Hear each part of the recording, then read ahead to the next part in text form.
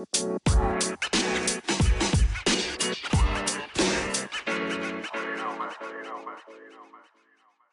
everybody, my name is Alex, and this is Lunchbox Radio, Sunday edition. Now, before we get started, I want to, as always, encourage you to go listen to the previous episodes of the podcast, including the episode all about Black Magic M66. And if you have no idea what that is, it is a old, hyper-violent, like the good old days, OVA from the late 80s, from the mid to late 80s. It actually predates Akira and Ghost in the Shell. Ghost in the Shell predates by quite a while, but Akira, it predates by an actual year, which is wild because of how much it feels like Akira would come to feel. But definitely go check out that episode. It is in the feed of the podcast in whatever app you are using to hear me right now. Now, on that note, for this particular Sunday edition, I want to talk about something that I find interesting, alarming, and important.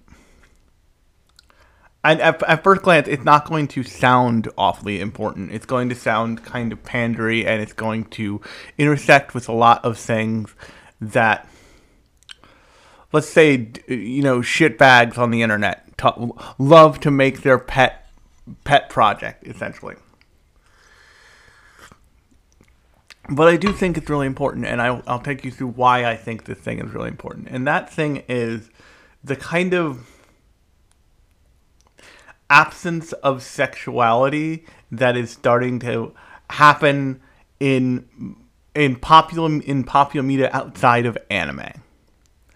And in that same vein, I want to talk about anime, and I've talked about stuff like this before on the podcast. I did a whole episode on the cuties debacle a while ago. I did that as a Sunday edition because my friend Lauren, at the time when we were still recording, shout out to the Uncanny Cur podcast, which currently is on indefinite hiatus because we did not know what to do with it. But it's still out there. You can still go listen to that thing. I think I forget how many episodes recorded, but we recorded quite a few.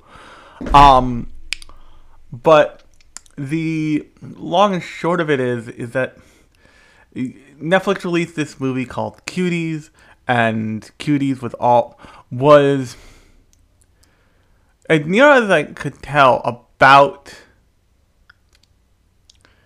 preteens demonstrating any kind of sexuality, and it proceeded to make many people feel very, very, very uncomfortable. And me and Lauren have a mutual friend who's actually appeared on this podcast in a previous iteration back before this podcast was the thing it is now, and she let loose this tirade about this thing to Lauren, and Lauren just took one look at it, and I think she texted me at 5 a.m. and was like, "Hey, you seem like a human being who will be able to internalize this and spit out a logical response, because this tirade did not seem logical." And the thing I kind of came at it with was, look, the reason people feel uncomfortable about this is because they don't want to acknowledge that anyone who's underage, and not just underage, but specifically underage in a way that would be predatory if it was going the opposite, would be truly predatory if it would be going the opposite direction. And by that I mean anybody who's not, and I'm not saying even under 18. I'm saying under 16. I'm talking preteen territory. I'm talking 10 to 14 range, maybe 10 to 15. And people are made uncomfortable by the idea that, like, maybe those people have, like, thoughts and lust and desires in a way that's in any way perceived as sexual. Now, the thing with anime is that it has been, because of just the way it's culturally developed, it has been dealing with characters like that in scenarios that are similar for decades. And the kind of latest iteration of it that makes everybody super fucking uncomfortable is a couple months ago there was a conversation around Hagakure from My Hero, because the mangaka behind My Hero finally showed everybody what she looked like. He did a front cover that was essentially a racy photo shoot with a teenager, and like everybody and their mom was like, "Oh fuck, we now have to deal with the fact that this character has been naked for the entire time, and we don't know what to do with that." Like, nobody knew quite what to do with it. People aimed their ire at the mangaka, saying, like, you are objectifying this teenage girl, and it's not cool. This isn't cool, dude. To which and I think anybody with any half a brain or media analytics thrown in their body would be like, he's been doing that the entire time. Like you now have to contend with the actual reality that this invisible girl was just running around naked the entire time. And you combine that with things like Yaoyorozu's costume design, with the like fetishistic nature of most of the female characters in My Hero, in their character designs, including characters like Froppy, Jesus. And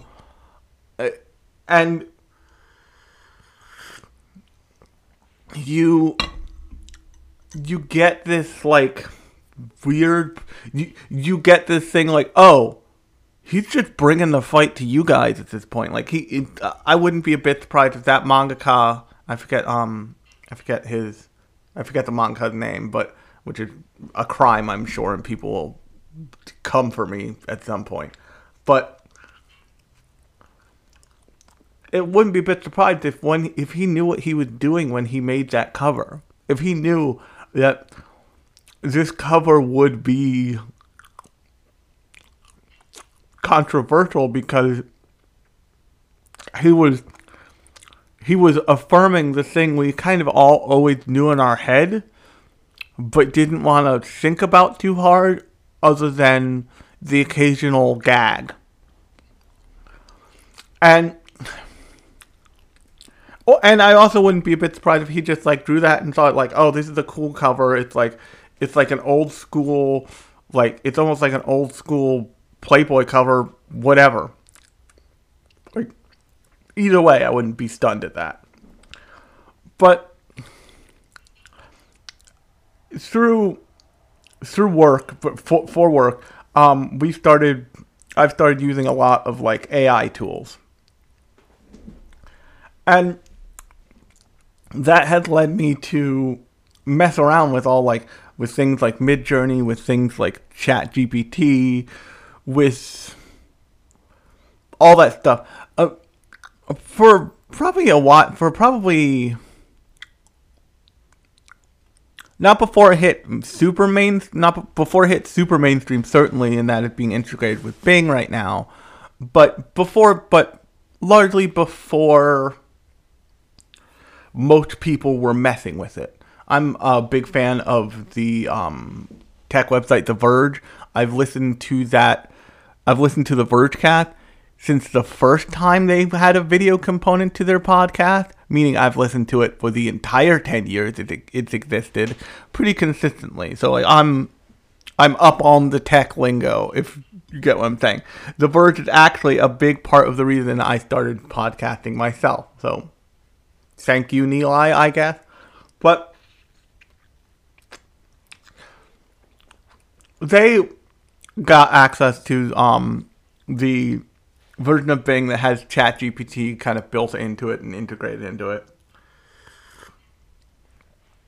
And they said something, and Nilay Patel said something really interesting. He said it's got a very 1950s bent to its morals, in that it doesn't want to talk about killing, it doesn't want to talk about sex, it doesn't want to talk about that kind of stuff at all. It just doesn't want to touch it with a 10-foot pole. And it combined that with a article that I listened to recently. I forget who it was exactly from, but it was one of these featured articles on Apple News' Morning Listen. And it was about the kind of death of sex in the media, in film, largely in film.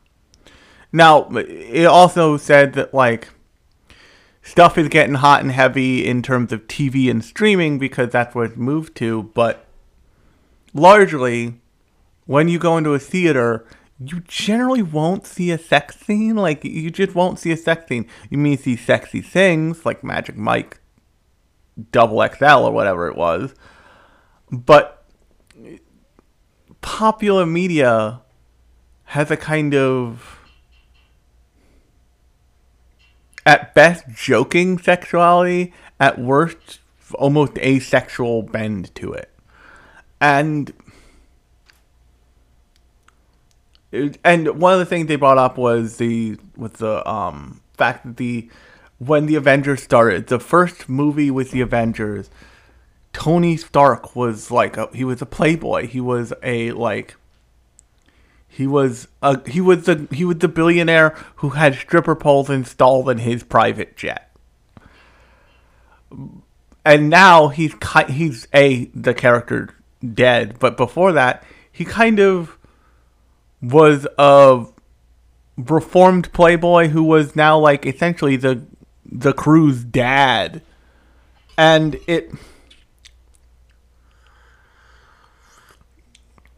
in that case, it probably had something to do with Marvel owning Disney.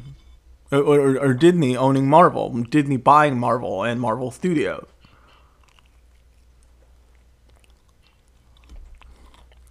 And I want to say something about this that I think is really important. That I think that people don't realize and don't bring up often enough when they're talking about sex. When they're talking about sex and portrayals of sex. And I used to talk about this in the panel I ran about disability, in that seeing people being lustful and desired and desiring is an important thing for people to see, because it gives them a model for how they might want to see somebody, and B, they may want to be seen. One of the greatest things about a weird show that I've covered on this podcast, I've talked about probably a bunch, called Monster Musume, is Monster Musume, for all intents and purposes, is a show about a completely normal, average dude who is in a relationship with a snake lady, who's in a relationship in some way, shape, or form, who's in all the way ranging from caring to loving and sexual relationship with women whose bodies do not conform to anything that the society in which they live has come to deem as acceptable has built around. And one of the best parts of that show is the fact that every time, and this is played as a gag, but every time he gets a new housemate, meaning a new girl joins the harem, the government shows up and says, we gotta make your house more handy capable, bro. Like, you started with the snake lady, so we, like, gave you half the block and just, like, made all the doorways way fucking bigger. Essentially, to hospital code, so, like, multiple wheelchairs could come through. She's got a 20-foot fucking long tail. But now we got this giant spider lady that we have to deal with. Or this bird lady, or this bird girl. Or, okay, so you have a slime lady living with you. Like, we can't talk about that because she is definitely a legal immigrant. But what we can do is we can rubberize the entire inside of your house. So she doesn't, like, leak through the walls by mistake and cause problems. Or when it rains, like, there's no excess moisture, which will also cause problems. But, what ends up happening in that show is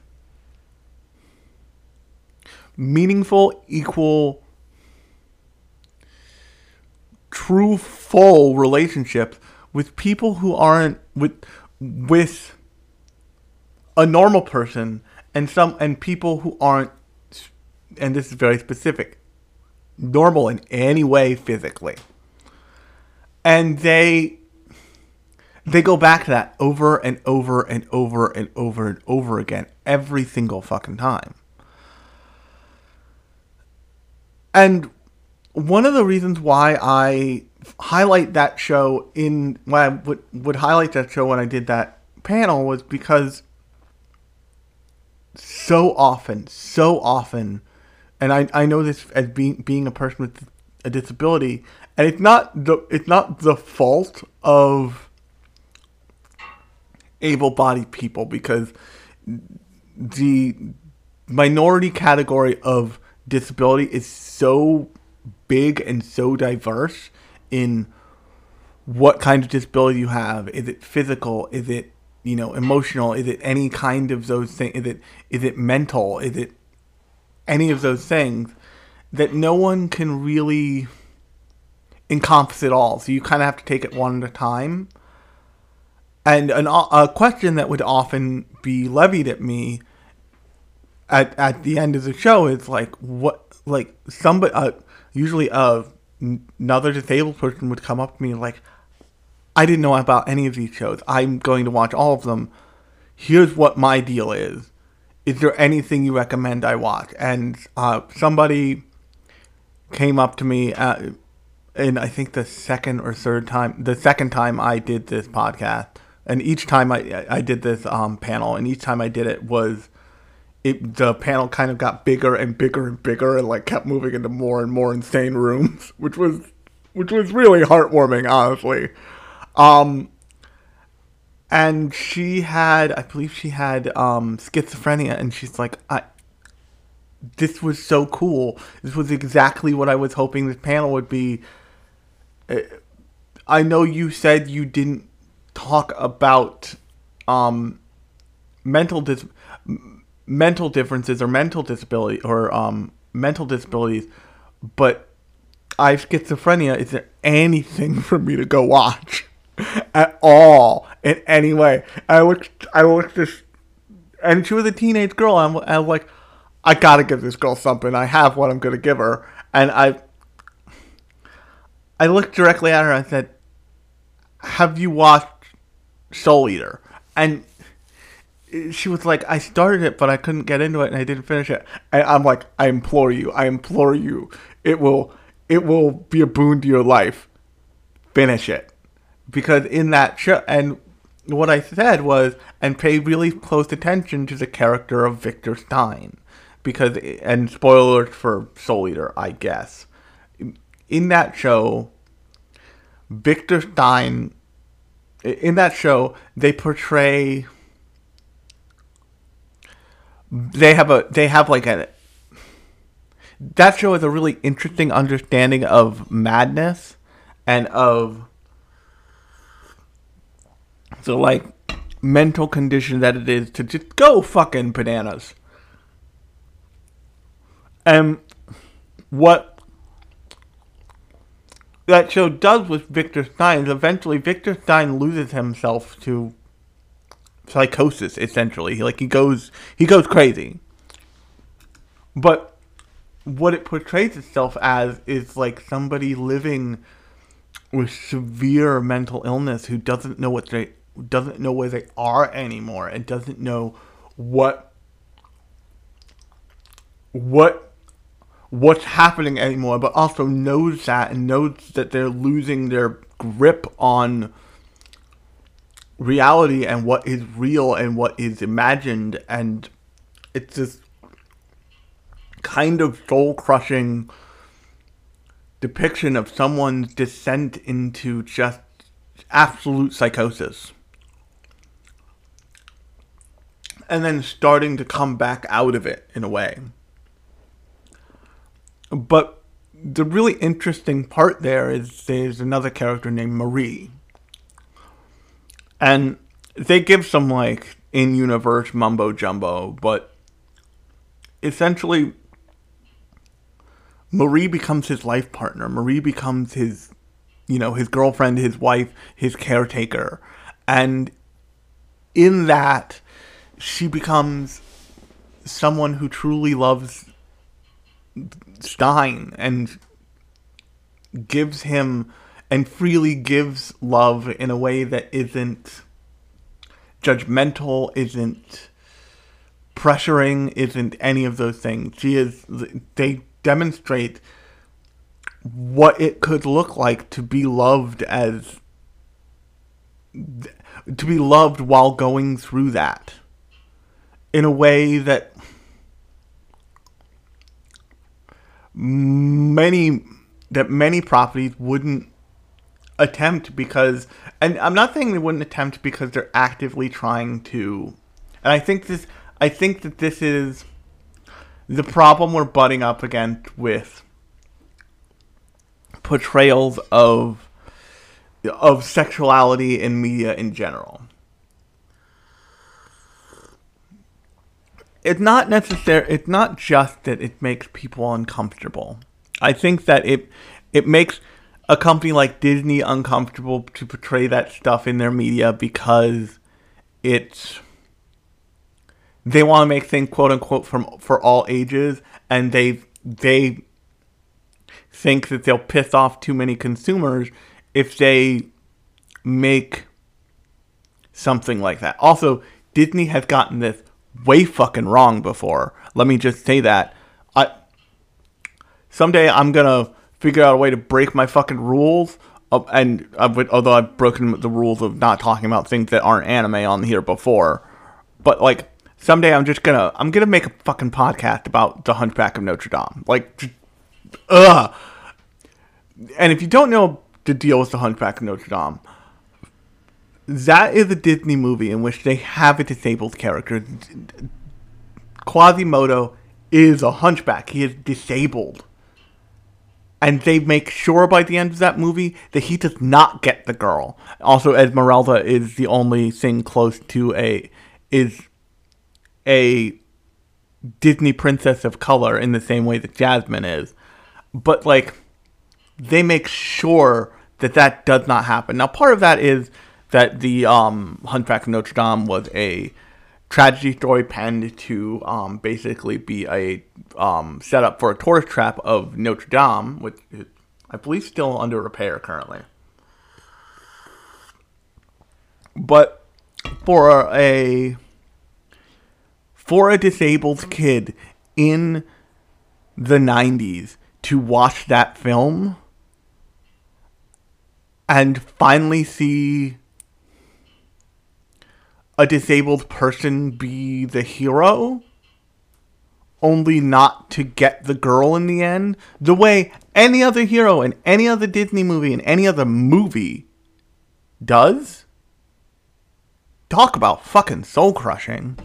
And so, what I'm saying there is, the stakes are high for, portrayals of sexuality and portrayals of desire in media. If you fuck it up hard. But, and this is important, but, I think this is what anime gets right about this stuff. That's not an excuse not to try. That's not a reason not to try. And I know that, like, anime is not and none of these things are primarily concerned with, like, the ethics of like, the kind of desire and sexuality they're portraying. They're mostly doing it because sex sells. In many cases, I mean, sex sells, age old saying. But and this is really the key thing, is that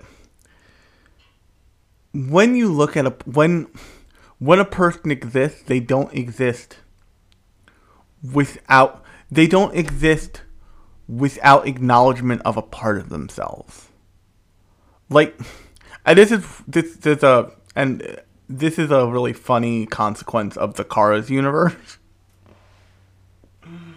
Because the Cars universe is like the Cars universe is not built to be thought of deeply, and it's one of people's biggest problems with the Cars universe. And the reason why you can say that is Cars and its extended universe in the form of planes admit two things. It admits that the car TSA exists, and it admits that planes admits that World War II happened. Now, they do this through, like, little jokes, but what they're implying there is that 9/11 happened, because that's how we got the TSA in the way that's depicted in the Cars universe, and that there was a car Hitler. And, like, people have made fan art of this shit. People have, like, gone all the way down the rabbit hole on this shit. And, shame on the people with Cars for making those jokes and then not being like, oh shit, by making the joke of there being a plane who fought in World War II, who's like an old guy for like a dumb grandpa joke. We made Car Hitler. Like, come on, guys. And I'm sure someone in the office was like, we're making Car Hitler, right? And somebody else was like, let's not think about that. Let's not think that we made Car Hitler. But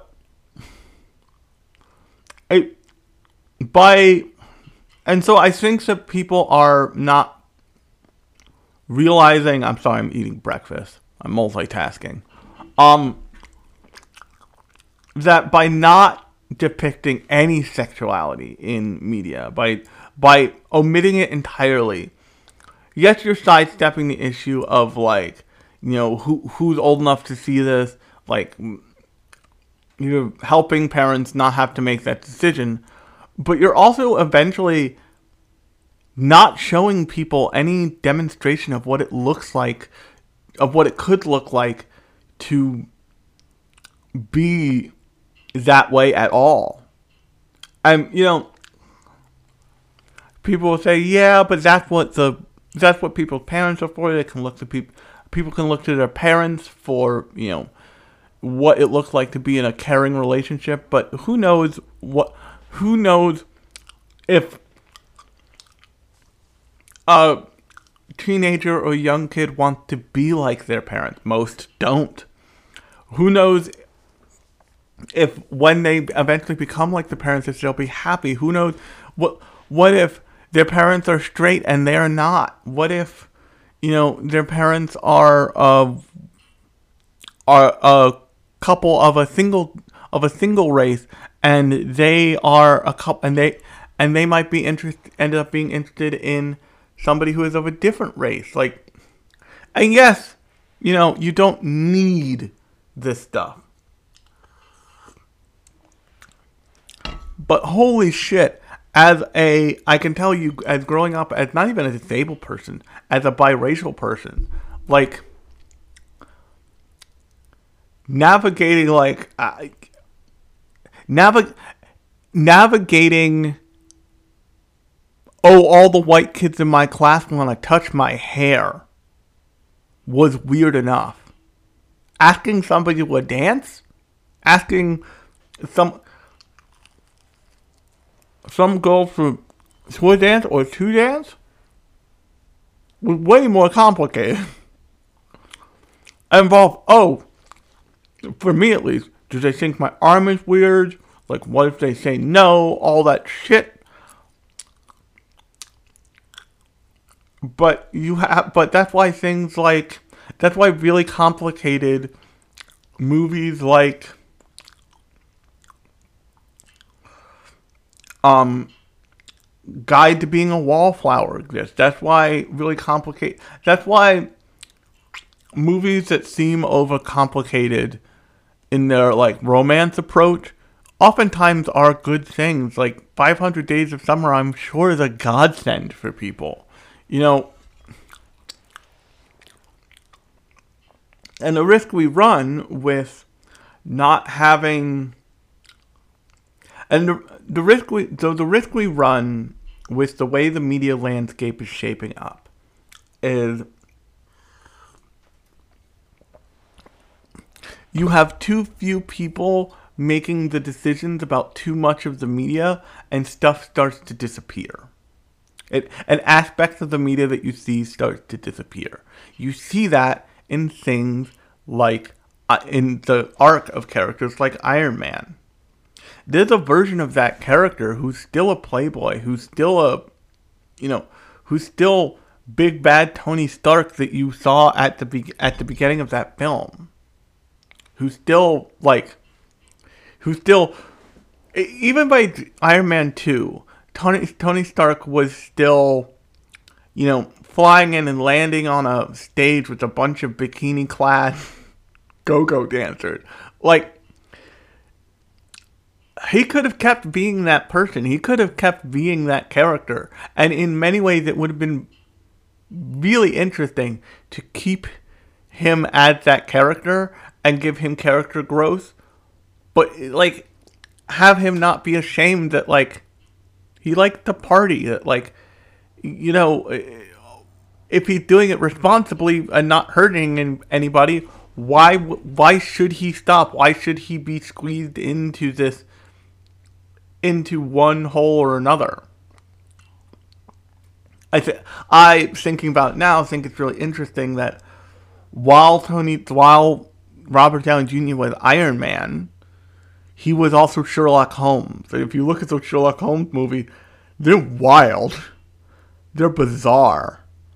And kind of fantastic, because it's just like Sherlock Holmes is just going to be a fucking weirdo. And unapologetically so. And you see a lot of this problem echoing in our popular culture too. You look at somebody like Cory Booker in American politics. Everybody says Cory Booker will categorically not be president, not because he's a person of color, although I'm sure there are people who would say that because, hey. But if you can't read into that, that means that people are assholes. But one of the big reasons people say that he's not a potential candidate for the president is because he's not married. He doesn't have a family. He doesn't have the nuclear family vibe. He dates supermodels. What's wrong with that? I mean, do you need to be dude bro, crypto bro, alt-right asshole who only dates supermodels? No. But why should somebody's personal preferences and who they want to date have to interfere with their ambitions and career? And also, what about that makes us so uncomfortable? Those people have hearts. Those people are people. They want to go on a nice dinner date on Valentine's Day just like I do, but won't. And so many of these movies have so many, even of like the Marvel movies have romantic relationships, even queer relationships, but they're not talking about the. Nobody wants to talk about what happens after they kiss. Nobody wants to talk about. Nobody wants the scene from Deadpool where Deadpool and his girlfriend, if get the girlfriend character's name in that, just bang for like a good couple minutes in that movie. They just have wild kinky sex. And they're open about it. They are open with each other. They clearly want each other. And I think that like lack of wanting on a macro on a big screen level, and that lack of like, and that display of wanting only in the personal sphere, only in like the sphere where you can go home and you can watch this stuff in like the privacy of your own home, but you're not seeing it publicly, creates this weird divide. And this is something that like anime can't necessarily help, because anime is largely a small screen venture. Yes, there are anime films, but it is largely a small screen venture.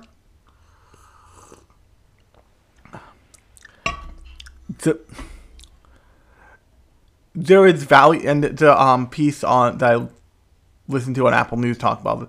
There is value in going to a theater, sitting next to a person, and seeing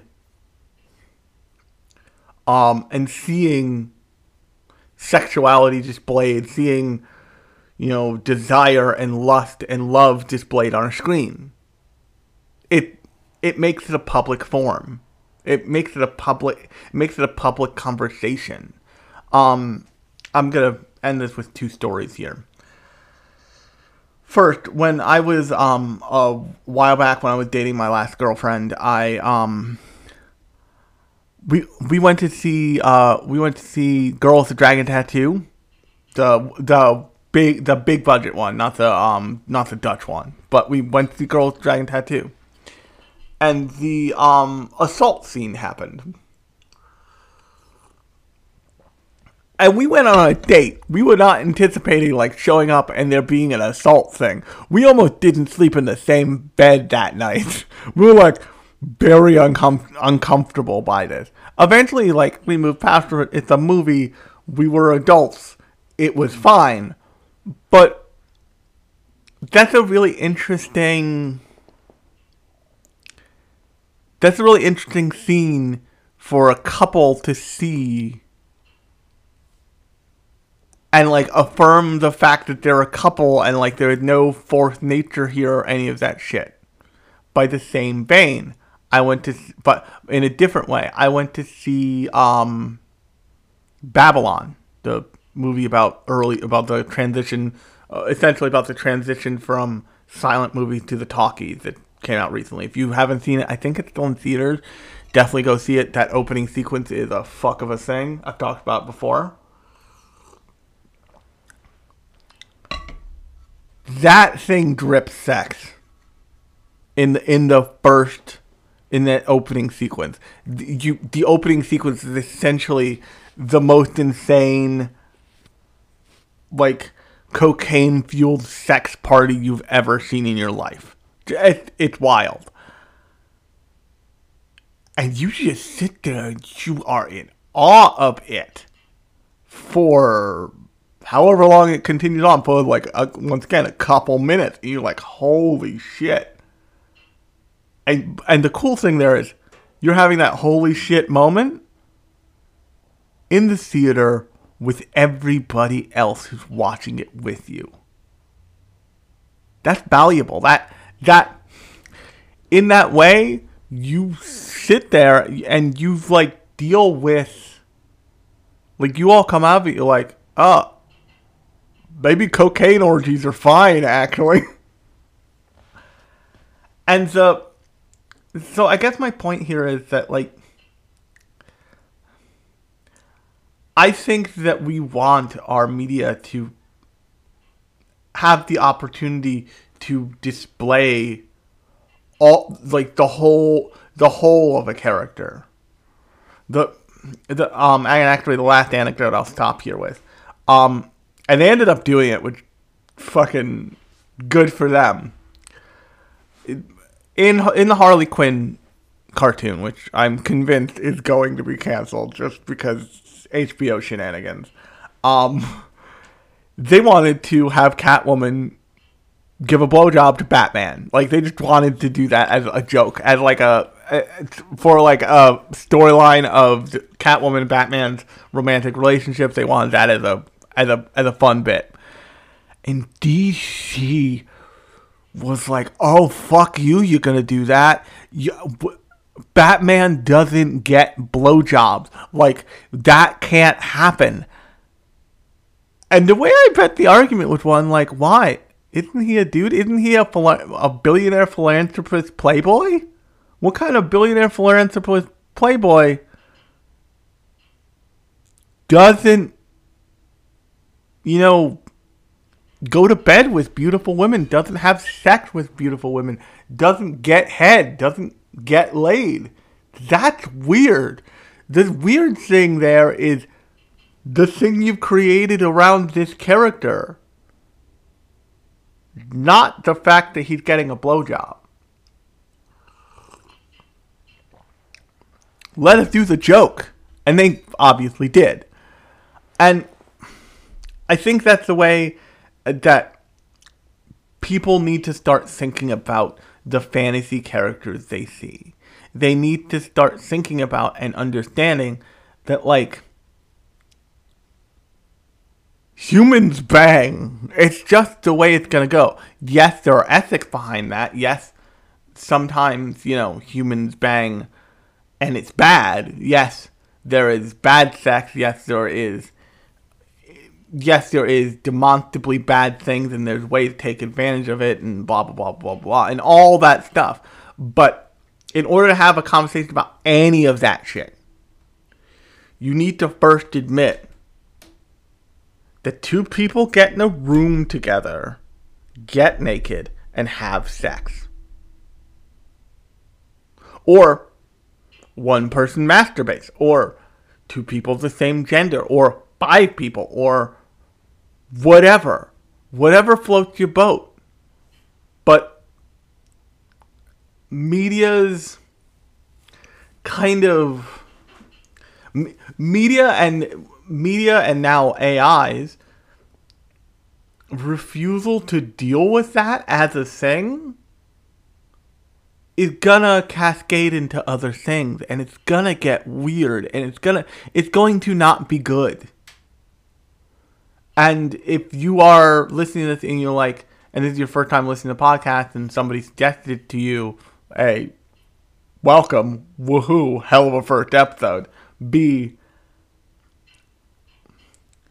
you should, like, if you're missing that in your media, take a look at anime. Anime is really open about characters wanting other characters, about characters being desired by other characters. Yes, it's got problematic things in there too.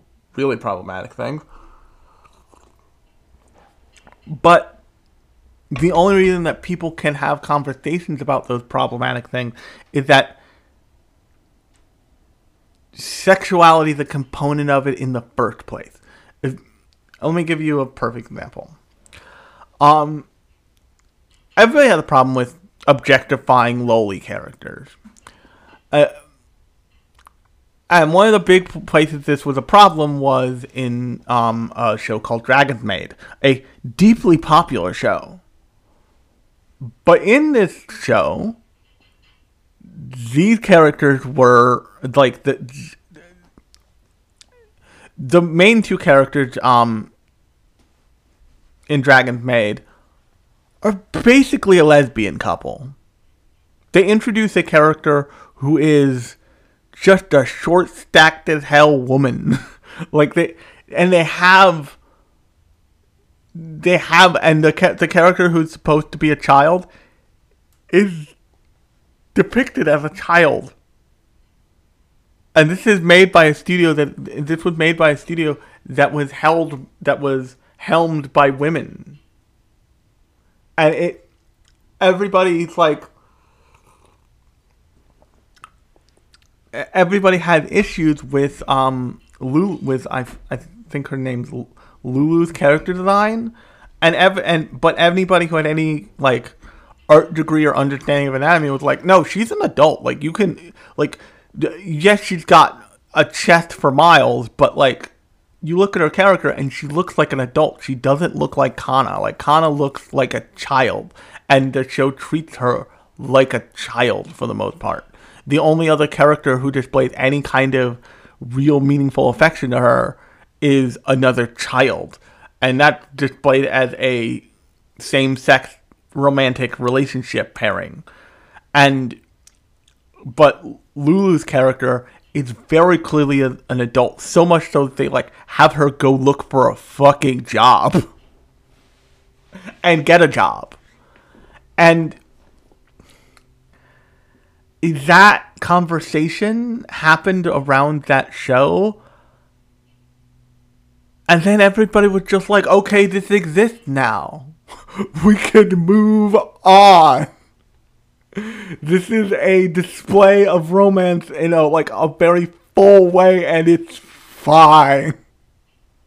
And on that note, I have gone way over on this one, so if you like this podcast, new episodes of the podcast come out every Thursday and every other Sunday. Sundays are episodes that are more like this. They are more metatextual, more fandom-based, more conceptual, more art-based, sometimes even more media-based, obviously, like this one. These Thursday editions are more focused on a specific property or, manga, anime, sometimes live-action film, but most times film. I'm going to be doing a Western project because I think it's really interesting, especially in the context of the last Thursday edition being Black Magic M66, which the more I think about it, would describe as a cyberpunk classic. I'm going to be talking about Pantheon, which is a Western animated series that is actually up over on High Dive that you can go check out. It's fascinating. But until then, I have been Alex. This has been Lunchbox Radio, Sunday edition, and I will talk to you on Thursday.